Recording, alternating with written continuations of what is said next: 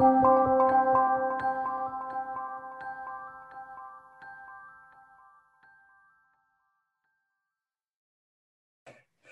and welcome back. This is Blaine Bartlett. You're listening to The Soul of Business with Blaine Bartlett. And I'm excited today about the guests that we're going to be having for a couple of reasons. Number one, it's a gentleman that I've known for well over 20 years. And I love this guy. I mean, he's amazing. He has done some phenomenal things with the organization that I'm going to be talking about, and in the industry sector that I'm going to be actually referencing, which is the second reason I'm really excited to have Lee Angus with me. The area of focus that his organization plays in is healthcare, and particularly given what we have on the the horizon today and what we're deep in the middle of, I can't think of a more relevant topic to speak to, both in terms of the consumer side as a patient, but also on the delivery side as the docs and the administrators of hospital systems and that sort of thing, which is really where Lee's firm works.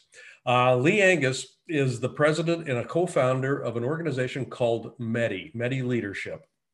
MEDI, and they are a wholly owned subsidiary of Navis Healthcare, which is one of the larger healthcare organizations. And I say healthcare organizations, they provide services, organizational development services to healthcare systems, particularly in this country, but they also have got a little bit broader footprint than that. So we'll get into some biographical background as the conversation unfolds here, but I want to just welcome Lee Angus, my good friend and actually a colleague. So Lee, welcome.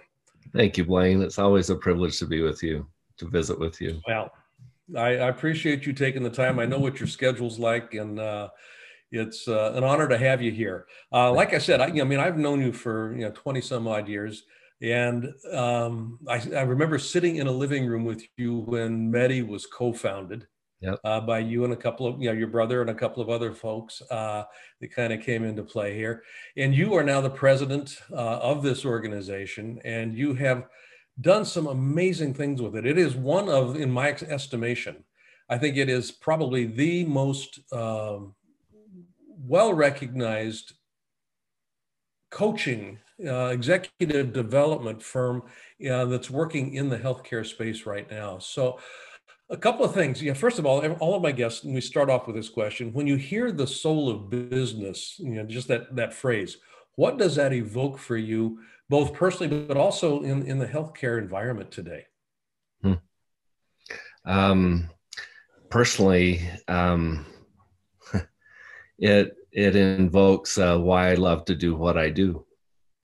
And that's important to me. I think leaders being able to capture the heart and soul of someone around something that is important to them and that aligns with their vision and their mission, I think that's key. And personally, when I listen to you ask that question, it invokes just joy for me. And I love to collaborate with leaders who are facing some incredible challenges in an already incredible and increasingly complex world. And being able to collaborate with them, help them succeed, help them build their own strengths, leverage existing strengths. It's a lot of fun. It's a privilege. And so to me personally, that's the soul of business. I often, and I think you and I visited maybe a little bit about this, but when I meet with a potential new client, I go like this. We're on a quest to figure out if this is going to be fun or if this is going to be brain trauma, because life's too short for brain trauma. And let's figure that out quickly so that we can, and if it's fun, great, let's collaborate. If it's brain trauma, there's plenty of other people to collaborate with. And that, I just believe that. I think that's part of success. I think that's part of the joy of business. I think that's part of the soul of business when I think about it. Yeah, it's a great answer. What and we've had conversations about this. And the idea here of, what does the future hold? Why would I engage you and or Medi as a physician or as a hospital administrator in the first place? And partly it has to do with my desire to see a future state different than what I'm currently experiencing. And it's not necessarily because something's broken right now, but I just want to, I want to have things be quote unquote better in some way, shape, or form. And I Yeah. don't have to be broken in order to get better. Yeah. Yeah. How do people come to Medi? Yeah, Mm, these large systems, because you work with some of the largest hospital systems we do. and healthcare systems, in the country. We do. It's an interesting question. I think we're beginning to be more recognized just through broad marketing, and recognition is coming out. People will find us through the social networking connections. Historically, it has been through relationships, relationships of trust with leaders that are in place, that have been in a place, and it's leveraging that trusted relationship where someone says, a leader says either, hey, I am in a position where I need thought partners. You know better than I do, I think, Blaine, how lonely a CEO position can be, and how, providing a forum where that leader can have thought partners in a space where the only agenda at play is her or his success. So through those relationships, they seek that. Through our Navis parent company, they are swinging for the fences in terms of redesigning how healthcare operates in this country. And it's pretty amazing to watch the drastic changes they're bringing to play, technology and outstanding people and improved processes that make it easier for customers, for patients, for providers, for payers to navigate that whole world. And so sometimes our clients come to us through those connections, through Navis. And a lot of it is, over the years, we've built trusted relationships with leaders that have moved around the country, the industry, and we get the privilege of joining with them as they enter a new organization. It's an incredibly complex world, and leaders have to look at this ambiguous future in front of them and say, how do I want to show up here? How does my organization play here? What can I create? What opportunities can I seize? What impact can I have? And that's probably some of the richest stuff that leaders can do. And it's lonely. So to have really outstanding people as your coach, kind of looking at the situation with you. And I say that hopefully not in a boastful way, but I think, Blaine, the pool of people that we're fortunate enough to operate with, and it's an incredibly humbling thing. These people have incredible experience, and then they have the disposition of a coach, of a thought partner, of not someone that's going to come in and tell you need to do it this way, but someone that might speak truth to you in a way that others may not be willing to or able to, and help you see where perhaps you can grow, but also partner with you at looking at that future and how to navigate that ambiguity. So I don't know, does that get close to answering your question? Absolutely. I mean, it really does. You bring up a couple of things. One is, this notion that, a world that moves us is one that we imagine. It's not the ones that we actually are living in. So, my experience in coaching, in the 40 years or so that I've been doing it, is that if we can tap into that possibility, what's that future? Just imagine what it could be like, and then have that kind of be the focal point as we move forward. So I love the coaches that you have brought into the Medi environment, your core group, and as well as the peripheral secondary group of coaches that Medi has. As you mentioned, I think it's some of the most phenomenally gifted and professional coaches I've ever had the, actually pleasure of working with. Sharp, intelligent, bright, selfless. And that kind of speaks to, the healthcare ethos to begin with, first True. do no harm. I mean, True. if I go back to that. Um, you talk about the complexity of the healthcare system, and we've got basically well, there's a number of constituencies that are continuously in play. There's the patient, there's the obviously there's the administration, there's the docs, there's the nurses, and then you've got the other side of it, which is the payers, the insurance organizations, all of that stuff. In the coaching work that your folks do and that Medi does, can you describe a little bit how you keep connection to the soul of Yeah. healthcare with those oftentimes competing constituencies? Yeah, I think that is the core. I oftentimes, in fact, I think, Blaine, in yours and my past experience, we had the privilege of coaching together a leader, and you may recall me giving some feedback to her that her leadership style had a strongly managerial flavor. Do you remember that?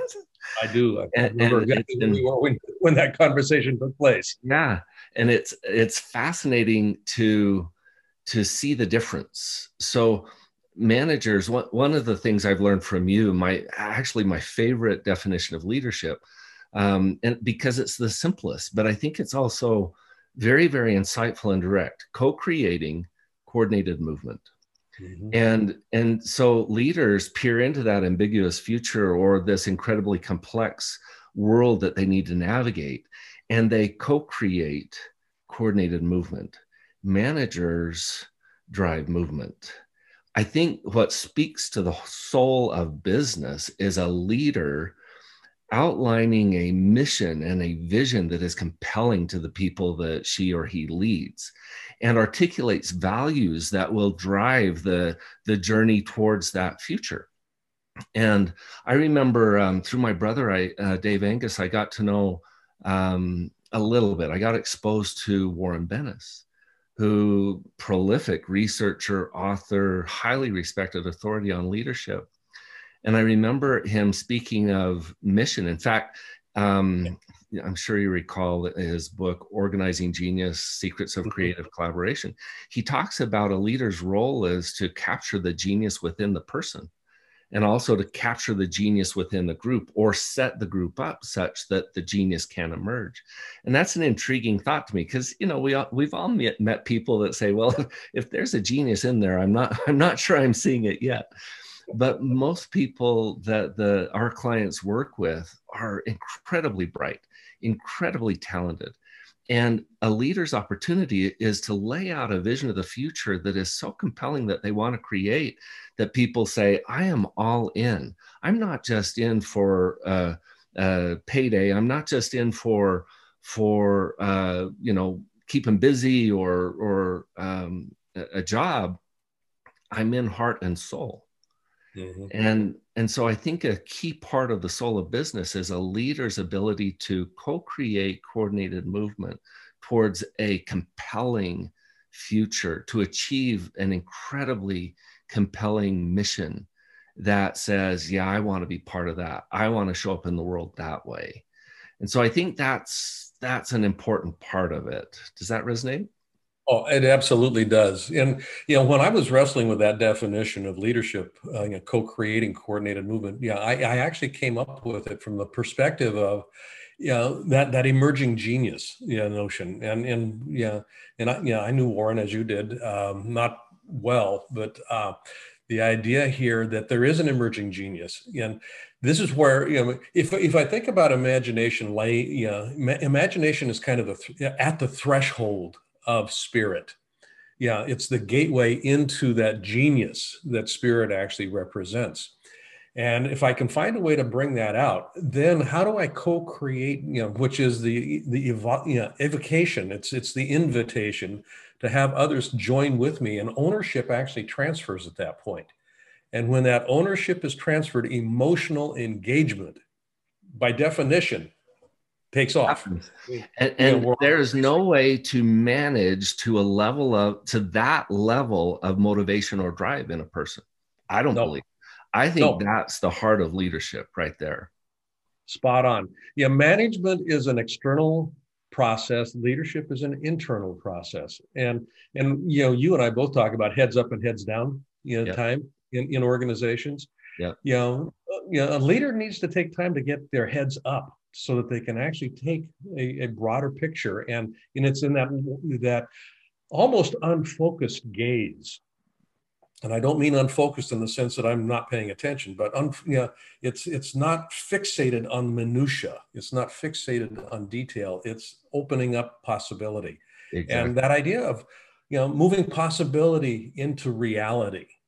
I mean, you work, you know, Medi works, Navis works in a, as we said, an incredibly complex system, that joy is not a natural part of oftentimes because illness is present almost pervasively in many, many forms. And I Hmm. want to touch on that when we come back from this break. You know, how do we keep joy in the process? You So bet. we'll take a real quick break and then we'll be back. So hang on, folks. I want to thank you for listening.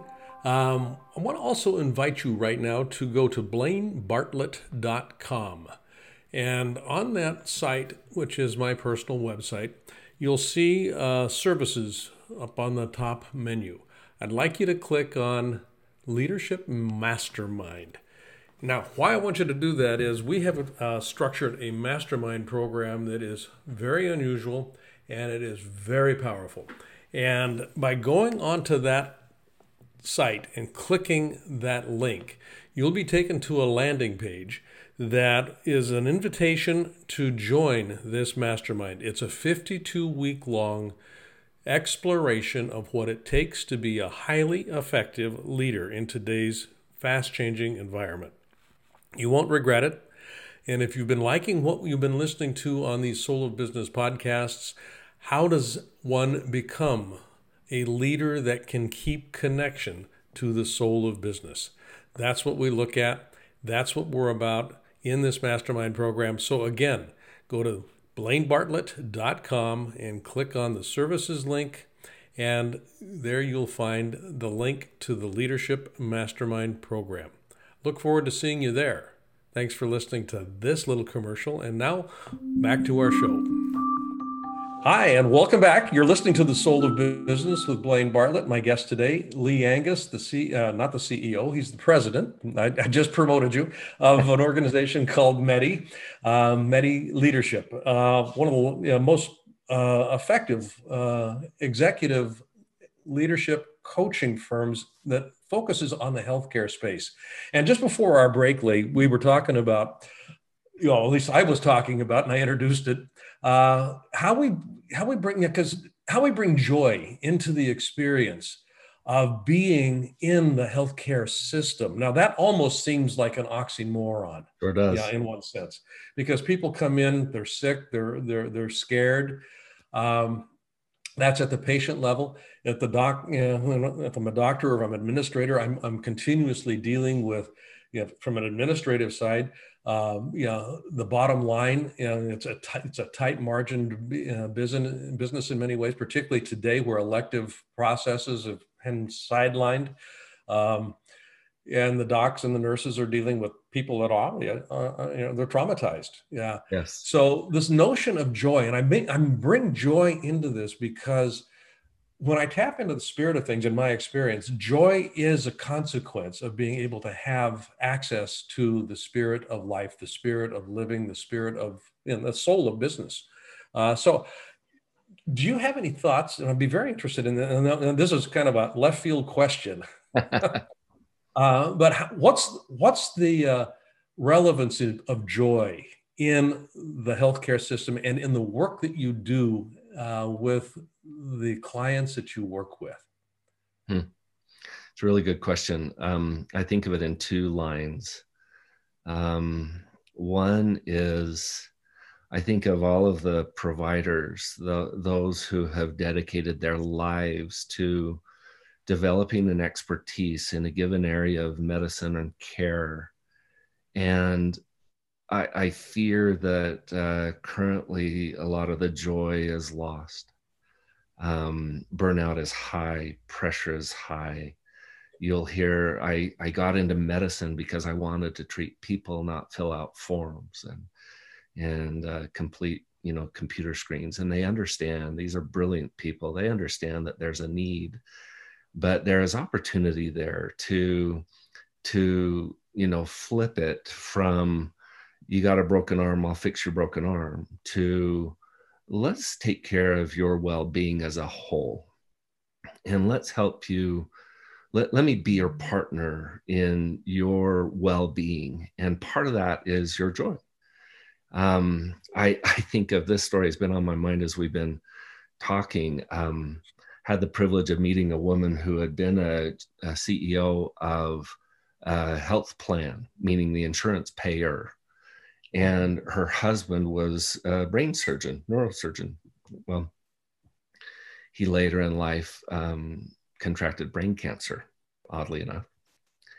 And she shared with me that even with his experience in the system operating and her experience with payers, it was still incredibly challenging to navigate his care, to find where he could reach that care that he needed. And I'm thinking, then what's it like for the Lee Anguses of the world that don't have a clue, or the, John Browns of the world who, or Janet Brown, who they step into this world that is incredibly complex. And you've got on one hand, people in their most intimate and vulnerable spaces of life, and incredibly caring people who want to help and serve and make a positive impact. And there's this complexity in between that can block the connection. Mm-hmm. And I think that's both a challenge and the opportunity for our healthcare leaders these days, to try to bring that joy. I think even in some of the most dire circumstances, diagnoses, there can be, I watch these providers who, I don't know if I would call it joy, but there's this sense of fulfillment and mission around helping someone at their most vulnerable that I think may parallel joy in some ways. It's a satisfaction of fulfillment that I think is important. Speaks to that spirit that you touched on earlier. Yeah, I think that's a real interesting honing in on what I mean by joy. Joy is almost, it's the emotional response in one sense to fulfillment, of this worked well, that sort of thing. I mean, I remember, and you knew my late wife, Pam. Yeah, Pam. And when we were navigating, just as you were describing, an incredibly complex healthcare system for her treatment of her cancer, I remember, working with providers. I remember working with, the insurance companies, and there were people in those positions that would remove barriers that were artificially created. It's kind of like, well, yeah, I know this is a quote unquote a regulation, but there's a way to mitigate that. There's a way to work with this, and let me get back to you on that. And the experience as a consumer, or my late wife as a patient, it was tantamount to joy. It's kind of like somebody's got my back.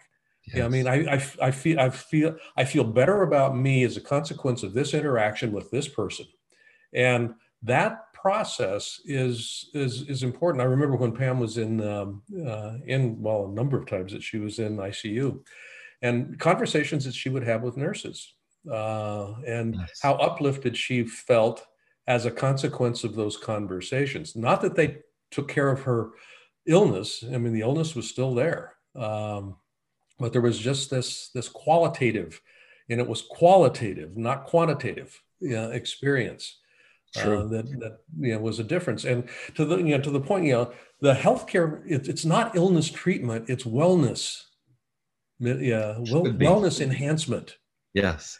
And Yeah. many leaders are driving in that direction and trying to get there. And that's what's exciting is that leadership creation of the future and creating a culture where you've got people empowered.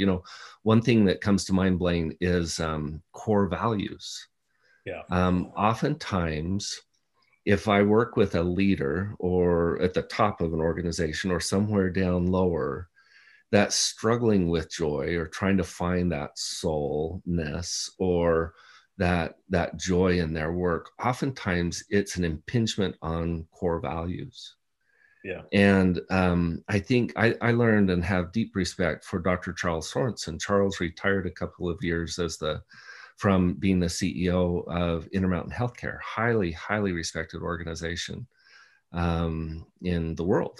And Charles drove home to me the place that a leader has in, and I think if I remember it correctly, he may not have described it this way, but my takeaway from him was a leader's role is to identify, articulate, and model the core values. Mm-hmm. And then what that allows people below the leadership level to do is it provides the guardrails for how we make decisions. Mm-hmm. You can either be a leader, which I'll call more of a manager, that says, you will run all of the decisions past me. Or you can be the kind of a leader that sets the culture, sets the tone, sets the mission, sets the values, and then allows people's genius to emerge as they seek to fulfill the mission and align with the values. And I think that's a big part of the soul of business is either as a leader defining those values, or as not the leader, finding the organization where those values are honored and treasured, or that you can align with those values. I think joy gets crushed when values are impinged. That's been my observation, at least. I love that. I haven't heard it put that way. And I also really appreciate you sharing define, articulate, and model. Yeah, just as a meme, yeah, for leaders to actually organize around. Yeah, because culture is going to get developed. It can't not be developed. One way or the other. One way or the other, it's either organically going to emerge without any attention, and then you have to deal with it, or you're going to be mindfully intentional about putting it in place. And you can do that at any point in time in any organization, that mindful attention to what's the culture that's going to support that dream, that ideal that that we as an organization aspire to be, and that we as individuals aspire to be.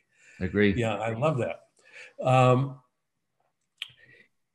What's on the horizon? I mean, we're in the midst of a pandemic right now, and I'll close off with this question here. I want to be respectful of your time. But on the horizon, in the midst of this COVID experience that we're all having, and what looks to be a second, and some are saying a third wave coming, almost like a tidal wave. What's the greatest challenge that, from from your perspective as an organization coaching these under pressure leaders, what's the greatest challenge that that you're facing and that you think they're facing? I think being in what I'll call a crucible, and a crucible, something that is a refining instrument wherein a mixture, and I'm probably going to butcher this, but my vision of a crucible is something that some raw materials are put in, and they are submitted to either pressure or fire or both, heat, but it's rather intense, and there's a refining process that takes place. But those crucibles are tiring. So I think one of the biggest challenges I see facing leaders is that persistence, that resilience, that stamina to keep eyeballs pointed towards the mission and the vision and the values in the midst of life and death pressures and crises. And it's still here. It's, you feel this fatigue that is setting in. So how do you as a leader address that in yourself, and then provide the support that you need to those that you're leading? I think that is one of the biggest challenges that I see leaders in this environment facing right now. And of course, you mentioned before a lot of the elective procedures for some period of time, and it varies depending on where you are in the organization that you're working in. They get stopped, and thus brings incredible financial pressures. And so navigating it is incredibly challenging. Again, I don't think you can manage your way through this. I think you have to lead your way through this. And the only way I know is how can a leader continually remind, this is our mission and these are our values. Let these guide your interactions through these crucible moments. And then let's come together as team to co-create coordinated movement in the direction that we need to. Biggest challenge for us as coaches, probably learning to adapt. You kind of get used to the tools of building trust, and interpersonal connection and face-to-face connection is one of the tools. And so we've had to adapt to how can we build trusted relationships incredibly fast and incredibly deep without that, through a video connection. And it's different. So we're having to adapt, and we're having to grow through that. It's one might think, in fact, many have told me, I feel so sorry for you, Lee. Your business is discretionary. In times where revenues are cut, your business is going to be hurt. I'm here for you. And has not been the case. If anything, leaders need that outlet more than ever. We've not seen a contraction in our business. During the peak of the pressure and everything shutting down, locking down, leaders paused. So there wasn't a lot of new sales going on, which you wouldn't expect that, because they're focused on what they needed to in that crucible moment. But I think they're seeing the value of having that thought partnership, either with their teams or with themselves as leaders, or with the leaders that work below in their organizations. And so our work has actually increased. And so the challenge for us is adapting to a new delivery mechanism.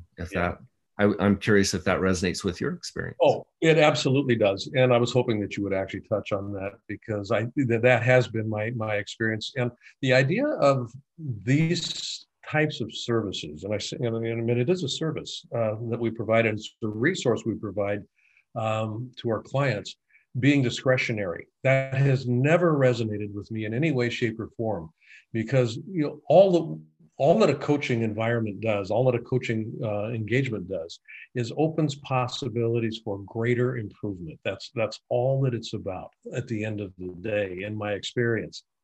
And to be discretionary about that kind of an investment is crazy. Yeah, I mean, every journey, when people begin a journey that they've never gone on before, it's far easier to define what's at risk, what I potentially could lose. True. And it's much more difficult to identify what I can gain. But at the beginning of that journey, there is never, ever going to be as much promise of gain as there, at any point in time. Yeah. And it's at the beginning. There. Yep. And they're both there. They're both there. And I have to make a decision. And leaders that are making those decisions today are well served to be not doing it by themselves. I mean, co-creating coordinated movement is not just something that's done in the organization. It's something that I do with my life. Who do I bring in as a thought partner? So I want to just acknowledge that, and the whole idea of values, and I'm going to close off on this. It's a lot easier for us to speak about our values than it is to live our values, in my experience. And when there's a lot of pressure, when there's a lot of stuff going on, that becomes absolutely more critical to pay attention to than at any other time. because that's when the values really get challenged. And True. the value of values is that it informs decisions, and Yes. decisions are what we organize our behavior around. So, what are our values? What are we paying attention to? And are we living them in a way that is generative, that's actually going to be serving us long term? Indeed. So, where can people find out more about Medi and what you're up to? Oh, I love that question. Thank you. We are at medileadership.org. I think you can either put a medi-leadership.org or medileadership.org all together. And you can find ways to reach out to us there. Great. Lee, I want to thank you. You've been listening to Lee Angus talking about the soul of business, and we've been looking at it in the through the lens of a healthcare and focus. And Lee, good friend, I love you. I love the work that you're doing, and I am honored to be able to call you a friend, and actually to be able to collaborate and work with you on an ongoing basis. It's been a fun journey and a fun ride. You've been listening to The Soul of Business with Blaine Bartlett, and you can find out more about what I'm up to by going to blainebartlett.com. And there's resources there that you can have access to. There's videos, there's articles, there's a free ebook. As a matter of fact, I'd encourage you to go to the website and download the free copy of Tapping into the Soul of Business. It's an ebook. It's free. It's available to you. And until next time, have a great rest of your week, and we'll see you on the next episode.